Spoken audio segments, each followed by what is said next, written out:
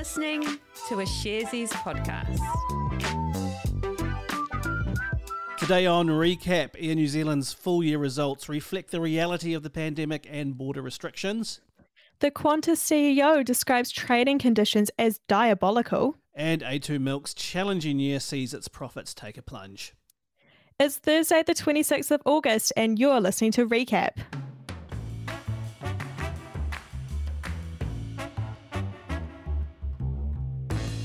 Tēnā koutou katoa, I'm Jose. And I'm Alice. We both work at Sharesies. Sharesies is a wealth development platform where our purpose is to create the most financially empowered generation. We are here to recap some of the events shaping the share markets today so that you can be a more informed investor in around about 10 minutes. But before we get started, please listen to this very important message.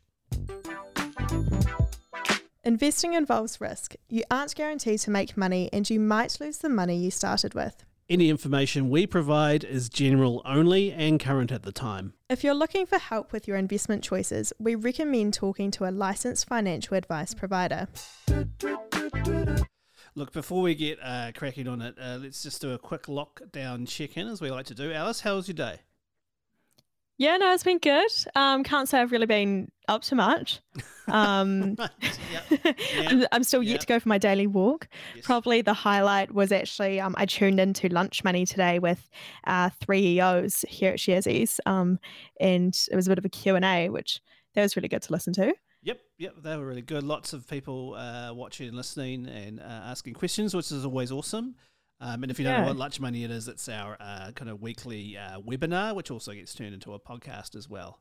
So check it out. Do a search. Lunch Money, Sharesies. That's all you need to do. Yeah, there were heaps of questions being asked today. Yeah, people were really into it. What's been your highlight? Two things. I made an excellent breakfast this morning. I had very, very dense vegan toast. Marmite on that with lots of butter, of course. Okay. And then, there goes my Slack message. I forgot to turn it off. Oh my God. You've just triggered like a lot of people listening. I know, that's me, not you guys out there. So it's my Slack messages, which I have now completely turned off. But so toast with marmite on it, and then you put pesto in the pan, chuck some eggs on top of that, fry them up, put a little bit of cheese, a little bit of noble cheese on top before it's finished, slap it on the bread, and you got yourself a little breakfast party. I do like noble cheese. Yeah, it's nice, eh? And then the other highlight was my partner forcing me very nicely, and I appreciate it, to get up from my chair, because I've been working all day, and doing a 7-minute YouTube workout. Still a step workout, so that was good. And I felt a lot better after that. So keep moving, people. That's my tip. But let's turn to the news. What's been happening locally today, Alice? Yeah, well, it's been a big day. Lots of financial results coming out in New Zealand, and one of them was Air New Zealand. They released their full year results for the year ended June, which means it's their first full year reflecting the impacts of the pandemic and a year's worth of border restrictions. Right, so what happened?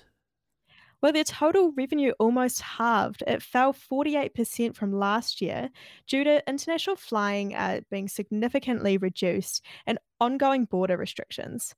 Now, it could have been worse, but something that Air New Zealand said helped support their revenue during the year were air freight support schemes from the New Zealand and Australian governments. Now, they also said that their domestic business had rebounded and performed strongly, with their domestic flight capacity in the last quarter being almost back to pre-COVID levels. And how did that all flow down to their profit? Yeah, so Air New Zealand made a net loss after tax of $289 million. This was an improvement on the $454 million loss after tax that they made last year. And what did Air New Zealand have to say about all these results? Well, their chair, Dame Therese Walsh, she said that the 2021 financial result reflected a year of reality in which the airline was unable to fly 2/3 of its passenger network. So she said that in a severely constrained environment, Air New Zealand maintained cost discipline and it focused on delivering with excellence in the parts of the business that it could control. Now, Air New Zealand CEO Greg Foran, he echoed these comments. He said that the airline played the hand that it was dealt and kept kept planes flying every day. Yeah, I remember a couple of weeks ago when we talked about how Air New Zealand had been planning on doing a capital raise, but they were delaying those plans because of the Tasman bubble closing. Were there any more updates on that?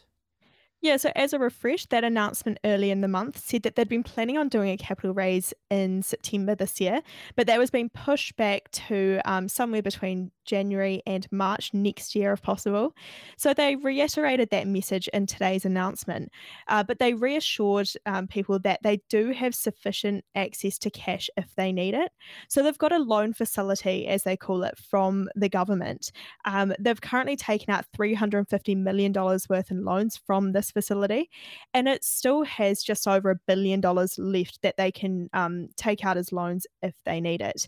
Now, they did say that they expect to do this in coming months. Did they say anything about the current lockdown and the year ahead? Yeah, so they said that the latest nationwide lockdown is meant to have a significant financial impact on the company's performance. So, bearing in mind that they aren't included in the financial results released today. But given the uncertainty of this lockdown, along with ongoing international travel restrictions, they haven't provided any earnings guidance for the 2022 financial year. Is there anything else to note from today's announcement? Yeah, one more thing. Air New Zealand won't be paying a dividend given the continued financial pressures on the company. So, Air New Zealand said that they don't expect to start paying a dividend again until the company's profit and debt levels have recovered from this uncertain time. So that's Air New Zealand, but I'm wondering how their immediate competitor did over in Australia. Yeah, so Qantas also posted its yearly financials today, and it was a similar picture. The airline revealed a before-tax loss of 2.3 billion Australian dollars, and revenue fell 58% compared to 2020. And did the CEO really describe conditions as diabolical? He certainly did. Alan Joyce did not beat around the bush. He pointed to the more than 330 days of domestic travel restrictions and the full year of closed international borders as reasons for the losses. He also said that it's likely that COVID will cost the company 20 billion Australian dollars by the end of the year. Well, so it probably doesn't need to be said, but I assume they won't be paying a dividend to shareholders this year like Air New Zealand. I can confirm that they will not. All right. And did they say anything about the future? Like, how are they looking to get back into the black or the profit, as we call it in financial lingo? The good old financial lingo. Well, the company's looking at those national and international vaccination rates. That's kind of what they're pinning everything on. It's optimistic that Australia will hit 70% vaccination in November, which is the target set by the government, which would mean that the internal borders would open. After that, the plan is that international travel would open gradually once 80% vaccination is reached, the target for that being somewhere in December. So presumably there'd be some restrictions on what country they'd be able to fly to. Like each country would have to have pretty high vaccination rates, right? Yeah, they wouldn't start flying to countries that aren't COVID safe. And by that we mean sort of countries with low vaccination but high transmission rates of COVID until April next year, or so they said. And this is all going to happen gradually, step by step. It's probably good to remember that. So they expect to be flying at 38% capacity in September, 52% in December, and only really reaching over 100% sometime in the first half of next year. All right. And was there any other news from these results today? Yeah, there was one thing to note. So thousands of Qantas workers have been stood down so far because of the pandemic. And after the announcement today, the Transport Workers Union re-upped a call for the Australian government to take an equity stake in Qantas. So the argument is from the union and from others that the airlines received $1.2 billion in support last year from the government. So the government should seek to gain a controlling interest in the company and also seek to return a return for taxpayers, basically. But the government's pretty firm on this. Last year, the Deputy Prime Minister, Michael McCormack, said they didn't want to nationalise the airline. And Alice, I saw another big headline in the New Zealand market today. What's been happening there? Yeah, A2 Milk also released their financial results today for their full year. And it seems as though their word of choice to describe this past year is challenging. So, guess how many times the word challenge or challenging appeared Oh, in their results today? I would guess just at a punt at it 16 times. Well, you'd be close. Yes. So 17 times across their 11 pages in the commentary document that they released about their results. But then I also counted another 42 times in their annual report. That is a lot of challenge and challenging. So what happened? Well, their revenue fell 30% for the year to $1.2 billion. Now, their net profit, that fell 79% to just under $81 million. Now they had already signalled to investors that these results today weren't going to be their greatest to date.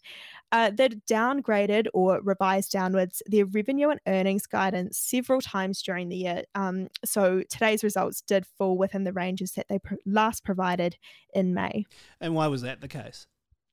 Well, there's quite a lot going on with the company and many variables with their different products and markets. But the two broader themes that they've put this performance down to is first, unprecedented levels of uncertainty and volatility due to the lasting impact of COVID. Now, A2 said that cross border trade has been significantly disrupted, and this has led to supply channel troubles. Now, this is particularly in the Daigou or the reseller channel that it uses, along with e commerce channels. And what was the second reason? Now, the second reason that they said is the China market growth reduced significantly from globally high rates to be basically flat. So, overall, they said the infant nutrition market in China actually decreased in financial year 21, driven by a significant reduction in birth rates. So pulling that all together, what result did that have on the company? Yeah, so they said it created substantial demand and supply volatility, which caused material excess inventory issues. Now, let's break down what that means. So, you've essentially got a company that's manufacturing a product, presumably based on some forecast of what they need to meet demand, Mm. but then they experience lower demand than expected. And on top of that, they've got trouble getting their product to shelves. So what's the result? Well, A2 Milk wrote off $108 million worth of inventory during the year. Right. So what's A2 Milk done in response to all these challenges? Well, they said that as a response, the company has taken significant action, particularly in this last financial quarter.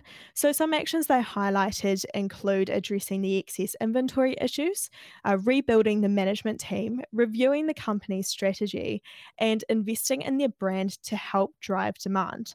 Now, one other thing they did say is that they have a strong balance sheet. So they noted that they do have $875 million of cash sitting in their bank account. Right. So what's the year looking like for A2 Milk ahead? Now, A2 Milk said that those actions have put the company in a far better position now than what it would have been otherwise.